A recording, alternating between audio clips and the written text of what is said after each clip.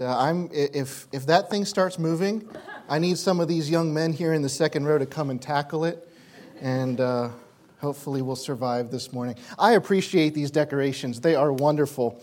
And really appreciate all the work that has gone into... Yes, I'm hiding my water in the Jeep. All right. I really appreciate all the work that has gone into Vacation Bible School. And to hear what God has done, that is wonderful. And I am so thankful for those 8 young people who trusted the Lord as their Savior. And there's probably been much more than that has been accomplished for the Lord. My life was greatly affected as a young person by things like Vacation Bible School, things like summer camp. And when I had the opportunity to be up here several weeks ago, Pastor asked us to explain a little bit about what God has called us to do over in the Enumclaw Bonnie Lake area. And I shared that God had brought us here to start a church over in that area. And I'm not sure if I mentioned when we were here before or not, but we've been able to start a Bible study, both a kids' Bible club on Tuesdays and an adult Bible study on Thursday nights. And God just did a wonderful thing this past Thursday night. We're getting all set up, and we were informed through the grapevine of the RV park gossip mill, I guess you might say, that there were some people interested in coming to our Bible study that we had not met. And come to find out, there were 3 new people at our Bible study. I'll just put it that way. And if everyone shows up that has been there before, we'll have about 10 or 12 adults. I think about 10. I don't want to over exaggerate it, but that is what God is doing in about 11 weeks of time. And we are so thankful for that and just excited what He's going to do. Be praying. I stopped yesterday at one place to see about if they had a meeting room for rent, and that place isn't going to work out. But come here before too long, the weather is going to be changing. We're not going to be able to meet outside like we've been doing very likely. And pray that God gives us exactly the meeting place that He would have for us. I know He will. I know He has that all planned, and just excited what He's going to do in all of that.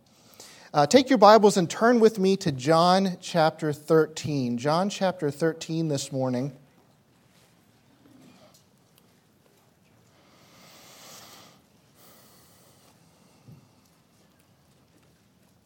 We'll get to it in a little while, but the title of my message comes from actually John chapter 14 and verse 6, and it says this. It says, I have it memorized, but I want to read it. It says, Jesus saith unto him, I am the way, the truth, and the life. No man cometh unto the Father but by me. Jesus, the way, the truth, and the life. And before we get into the specifics of that verse, I'd like to look a little bit at the context of what we're looking here, because context is important. It helps give us a picture of what's going on in the life of the disciples and the life of Jesus at this particular moment in time. Chapter 13, Jesus is getting ready for the Last Supper. He's getting ready to head to Jerusalem. As you well know, at the Last Supper, that His time is very short here on earth. And lots of things are happening at this Last Supper. One of the things that is happening is Jesus is demonstrating His servanthood. In verses 4 through 17 of chapter 13, Jesus takes the towel and washes the disciples' feet. And then verses 18 and following, Jesus tells the disciples that are there, hey, there's one of you that's going to betray me. There's one of you that is going to go and betray me. Of course, we know that's Judas Iscariot. And toward the end of those verse 30, and that you can read look at chapter 13, verse 30 with me. It says, he then having received the sop from Jesus, went immediately out, and it was night. Judas Iscariot left this situation. He headed out to betray our Lord. And then the last verses like 34 and 35 we see that Jesus instructs his disciples to demonstrate love toward one another. And as we come to verse 36 here, where we're going to pick up this account today, those are some of the things that are going on in the disciples' minds. A lot's happening, a lot of instruction, a lot of things that have never happened before for the disciples and things that they did not understand. And as we get to verse 36 here, it says this, Simon Peter said unto him, Lord, whithersoever thou goest, whither goest thou? Jesus answered him, Whither I go, thou canst not follow me now, but thou shalt follow me hereafter. Peter said unto him, Lord, why cannot I follow thee now? I will lay down my life for thy sake. Jesus answered him, Wilt thou lay down thy life for my sake? Verily, verily, I say unto thee, the cock shall not crow till thou hast denied me thrice. This is a very, to me at least, a very familiar passage of Scripture where a disciple so gung-ho about following the Lord yet realizes that he's going to be denying the Lord before long. And then Jesus further encourages them in this time that they do not understand what is going on. Chapter 14, verse 1, Let not your heart be troubled. Ye believe in God, believe also in me. In my Father's house are many mansions. If it were not so, I would have told you. I go to prepare a place for you. And if I go and prepare a place for you, I will come again and receive you unto myself, that where I am, there ye may be also. And whither I go, ye know, and the way ye know. Thomas said unto him, Lord, we know not whither thou goest, and how canst we know the way? And Jesus said unto him, I am the way, the truth, and the life. No man cometh unto the Father but by me. If ye had known me, ye should have known my Father also. And from henceforth ye know him, and have seen him. Philip saith unto him, Lord, show us the Father, and it sufficeth us. And we'll stop there for now. But you see the conflict going on here between the disciples. They're trying to understand what Jesus is teaching, and they're expressing to him they just don't understand. They just don't understand what is going on. After all these different specific instructions, we come to this passage that we just read today, and we realize that what the disciples are struggling with, understanding what God was doing. Simon Peter, Thomas, Philip, and perhaps all the disciples were struggling with how and what it meant to follow Jesus. They had their own ideas. They were struggling with what it meant to follow Jesus. The disciples were still thinking of following him in the earthly sense. We see that from Peter. I'll follow you anywhere, Lord, he said. But he was trying to get them to understand the spiritual application here. And as we go through this passage, I'd like to look at some of the different disciples and perhaps their reactions we see from their comments that they made and relate it to different people that we see in our world today. Perhaps even some of you that might be sitting here this morning. The first disciple that I'd like us to consider is Judas Iscariot. And I already mentioned him. And I see him as someone who is running from what they have been taught.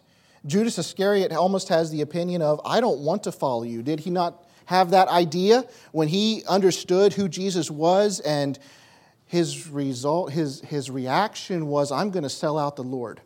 I'm going to go betray him. And I'm going to run as far away from him as I can. Judas didn't want to follow the Lord. And then you have some that are searching, legitimately searching. You have Peter. He says, I'm going to follow you, but I want to follow you my way. I'm going to follow you. How does it say in chapter 13, verse 37? It says, why cannot I follow thee now? I will lay down my life for thy sake. He had his way of following the Lord. He said, I'm going to use my strength and my wisdom and my physical abilities to follow you, Lord. That's how I'm going to do it. And that's not what the Lord wanted. Then you see Thomas with his question. Thomas said in chapter 14, verse 5, he said, Lord, we know not whither thou goest, and how can we know the way? But just the previous verse, the Lord said, and whither I go ye know, and the way ye know. I think Thomas here was just ignorant of what God was trying to teach them. What Jesus, he had been with him for 3 years now, seeing miracle after miracle, being there for parable after parable, teaching after teaching. And some people that we come across today in our world, though they've heard the Word of God preached, perhaps clearly, they're ignorant of what God is trying to teach them. And then you have Philip. Philip is also mentioned here. It says in verse 8, it says, Lord, he said, Lord, show us the Father, and it will sufficeth us. What is a physical representation of the Lord in Bible times? A theophany, right? It's where just like the Transfiguration, where the Lord was a visible manifestation of God to man. Well, Philip was not part of that group that was there for the Transfiguration. It was Peter, James, and John. And he's just saying, I want more proof. I want more proof that you are, in fact, God. So you see these different types of people. And then we come to verse 6 chapter 14, verse 6. Jesus said, about as clear as it can be. He says, I am the way, I am the truth, and the life. No man cometh unto the Father but by me. So first of all, as we get into some different points, if you want to take notes today, I see Jesus is the only way. Jesus is the only way. The way to what? The way to what? Well, the way to God the Father, a way to a right relationship with Him. In preparation for this, I reminded myself of some of what the different religions of the world have to say. Because really, so many people understand that there is a God and that they want to be right with Him. And without God's Word, without proper teaching, people have come up with their own ways to God. And for example, even the Jewish religion changed what God was saying. And they had rules. They even today say, you must obey the Jewish law and customs to be right with God. Islam says you must practice the five pillars successfully to make it to their God. Hinduism says the individual must purify himself from evil in life after life, after life after life. It's a purification of oneself, is what they say. Confucianism, heaven on earth is possible, but only through personal conformity to the rules of society. See how each one of these has their way to be right with God? Buddhism must reconcile self in order to reach nirvana, or renounce self, in order to reach nirvana.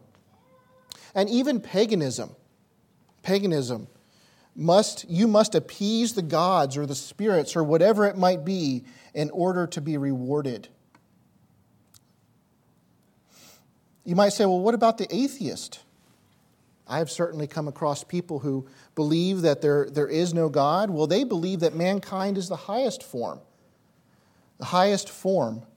and that there is no God. Heaven or salvation beyond, they believe that there's no heaven or salvation beyond the material world. And what does that result in? They do everything they can to please themselves now here because they think that's all there is. They become the God. And even Matthew 7:13 says this, reminding us about the religions of the world and how and what how few people are going to trust the Lord as their Savior. It says in Matthew 7:13, "Enter ye in at the strait gate, for wide is the gate, and broad is the way that leadeth to destruction. So many go the wrong way, do they not? So many go with one of these or one of the many other religions of the world." That rest of that verse, it says, and many there be which go in thereat. So many go the wrong way. Many people today, like Judas, have come to the conclusion that Jesus is not the way. They have looked at the whatever belief system they are using. They have come to the same conclusion that Judas did and said, you know what? I think there is another way to God. And they fill it in with one of these other religions. They fill it in with their own thoughts. Perhaps they've grown up around religion. For some reason, they have come to the conclusion that Jesus is not the way. But what does this verse say? It says He is the way, right? He is the way. We've been studying in our adult Bible studies that I've been doing. We've started in Genesis, and we've been laying a foundation of who God is and His perfectness, His holiness, His justness. And I believe that is critical for people to understanding their sin. And we've just gone through Adam and Eve and their decision to go against God. They were given a free choice. They were given a choice where they could either eat from that tree of the knowledge of good and evil and go their own way, or they could continue to obey God and eat from the rest of the trees of the garden, not touching that tree of life, or the tree of the knowledge of good and evil. But we know, of course, what they did. Their everlasting life was broken by the choice to sin and disobey. But yet in Genesis chapter 3, God promises that Jesus would come and provide a way to be right with Him once again, and one day enjoy eternal life once again. And when we look at this verse and reminded that Jesus claims to be the way, that is a pretty bold claim. It's to the exclusion of all others. 1 Timothy 3:5, there is one God and one mediator between God and men, the man, Christ Jesus. Once again, Jesus is saying, hey, there's one God, there's one mediator between God and men. This is the way to do it. This is the way to get to God. This is the only way to get to God. John 17:3, and this is eternal life. You want to know how to get eternal life? This is what it's saying. And this is eternal life, that they might know Thee, the only true God, and Jesus Christ, whom Thou hast sent. You need to, the Bible is saying you need to know about God and Jesus Christ, because this is the way to eternal life. Acts 4:12, neither is there salvation in any other, for there is no other name under heaven given among men whereby we must be saved. And we can understand from the previous, and from verse 10, that man that it's speaking about is Jesus Christ of Nazareth. You can look that up. I already mentioned Matthew 7:13, I mentioned about how wide is the gate and broad is the way that leads to destruction. Verse 14 says, but strait is the gate and narrow is the way that leadeth unto life, and few there be that find it. Jesus claims that He is the way to God. He is the way to God. There are no exclusions. He is not a way. He is not one of many ways to God the Father. He is the one and only way. No one, regardless of reputation, achievement, special knowledge, or personal holiness, can come to God the Father except through Jesus. And the application, you might say, of this is then it should be imperative for every person to consider Jesus as the way to God and eternal life. If Jesus claims to be that way, and He is, then anyone seeking to be right with God should be looking at Jesus as the way. And I would, in a crowd this size, I would imagine that most of you have made a personal decision, and you understand that you made a personal decision already to trust Jesus as the way to God. But how does this apply to you then? Well, are you, Christian, going to share Jesus Christ with others like you should be? If He really is the only way, and your coworkers and your friends and your neighbors are trusting some other way, how are you doing with sharing the gospel with them? Yes, you've trusted Him as the way, but what is the practical outworking of that? And you understanding that their belief system is not going to get them to God. Jesus is the only way. Of course, the second word there in verse 6 is the truth. The truth. Jesus is genuine truth. There's so many people today that claim they have the corner on truth, that they have all the information, that what they are saying is true. Well, Jesus claims that He is truth. He is the genuine truth. What did Peter say? I already brought this up. I'm not going to belabor it. But I already mentioned that he said in verse 37 of chapter 13 that he was going to follow Christ and he was willing to lay down his life for Christ. Some people want to follow Christ their own way. They have a different view of the truth of God. There's many, many religions of this world that are close. They have a lot of the same truths that perhaps you believe. But we need to get our truth from God's Word.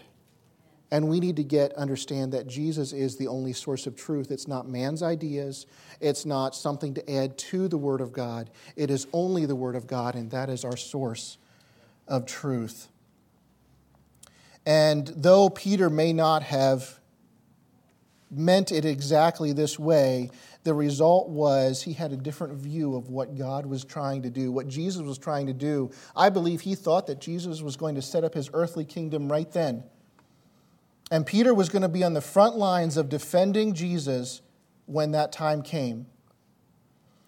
Well, that was not the whole truth that Jesus was trying to express to him. And he needed to understand that.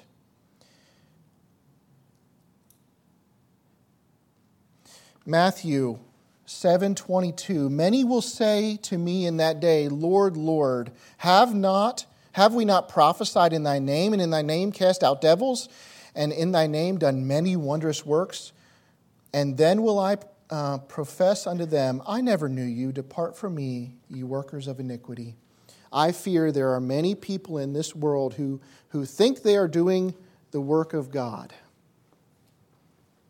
And when they stand before God, they will find out and hear these words. We need to get our source of truth from God's Word and continually evaluate that what we believe lines up with what God's Word says. God claimed to create the world. I'm not going to belabor these because my time is quickly going. Genesis 1, God claimed to create the world.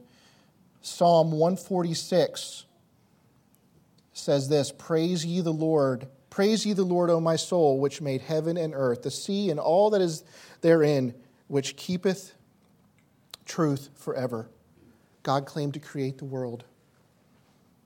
The Bible claims to be God's Word. Jesus said this is God's truth. Psalm 33:4, the word of the Lord is right. And of course, you all, I'm sure, are familiar with 2 Timothy 3:16 and 17. All Scripture is given by inspiration of God. Jesus claims not only that the world is created by Him, that the Bible is true. Jesus claims to be the Son of God. John 10:25 through 30. Jesus answered them, My sheep hear my voice, and I know them, and they follow me, and I give unto them eternal life. neither shall any man pluck them out of my hand. My Father which gave them me is greater than all. No man is able to pluck them out of my Father's hand. I and my Father are one." Jesus claimed to be God. So, in recap of this point, people, perhaps like Peter at this time in his life, look for reasons not to believe the Bible is true. Even in my conversations around the RV park or just with other people in the community, people know I'm a pastor. People know that I, of course, believe the Bible, that I'm a Christian. And it seems at every turn, people are trying to argue with me about what the Bible says. And if we would all get back to believing what the Bible says, then that's where truth is at. That's where truth is at. So is this you? Jesus, in Psalm 14:6, Jesus saith unto him, I am the way, the truth, and the life.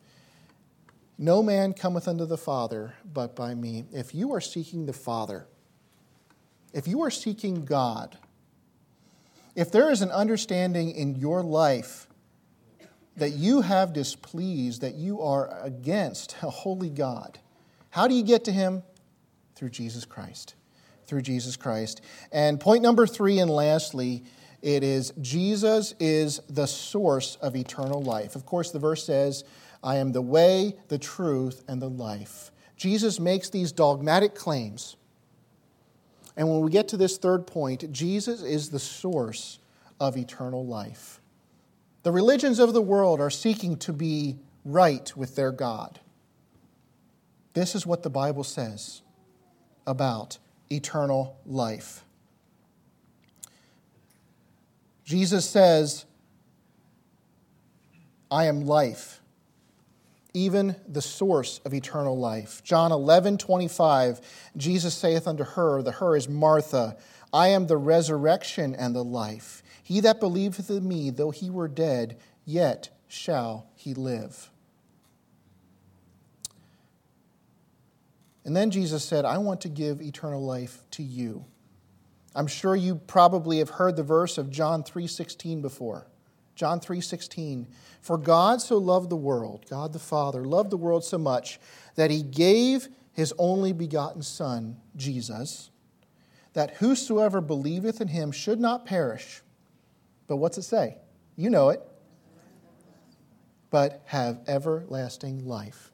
Jesus is the source of eternal life. God desires to give you eternal life once again. I talked about how Adam and Eve sinned. Adam's sin and his willful desire to go against God and eat that fruit, though it sounds silly perhaps in our eyes, it's just a simple piece of fruit, it represented his willingness to go outside of what God had for him, to go against what God's perfect will was. And when he chose to eat that fruit, he plunged all of humanity into sin. And from that point on, we have all been sinners. We've all had the same sin nature and desire to go against God. And without Jesus Christ and Him dying on the cross for our sins, the perfect sacrifice, to take our place, we would be paying for that sin ourselves in eternal death.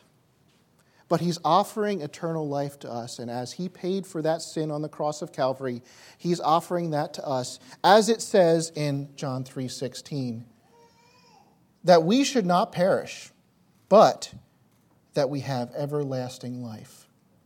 So this morning, as you consider Jesus claims to be the only way to God. Jesus says He is genuine truth. Jesus says He is the source of eternal life.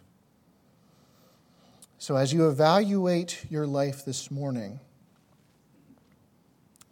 have you made the decision to put your faith and trust in Jesus Christ for salvation? Well, I'm sure many of you have already made that decision. But if you have not, today is the day today would be a wonderful day for us to explain even more about what it means to have a personal relationship with Jesus Christ. He desires nothing more than for Jesus desires nothing more than for us to be right with God.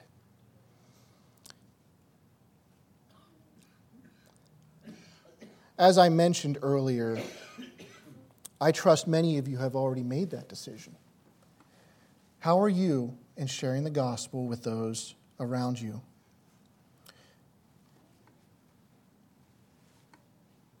Are you showing, telling, demonstrating to the lost world around you that Jesus is the only way? I heard something recently that we can often condone other people's sins by our reaction to their sin. There's a loving way to demonstrate Christ to others, and there's a wrong way to tell people that they're doing wrong too.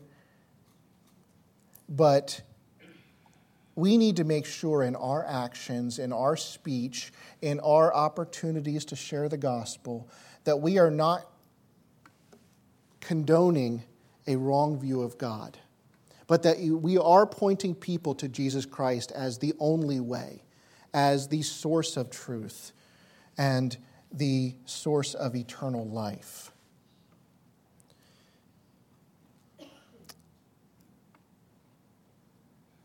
Make a commitment to God today that you're going to share Jesus Christ with someone this week. Think about what you're doing, and you have opportunities every day. And I'll be the first to acknowledge that I struggle. There's many opportunities in the RV park to run across people multiple times a day. And I'll admit there are times that it's perhaps out of my way for me to stop what I'm doing and actually have take the opportunity to share the gospel. But we need to take those opportunities, do we not?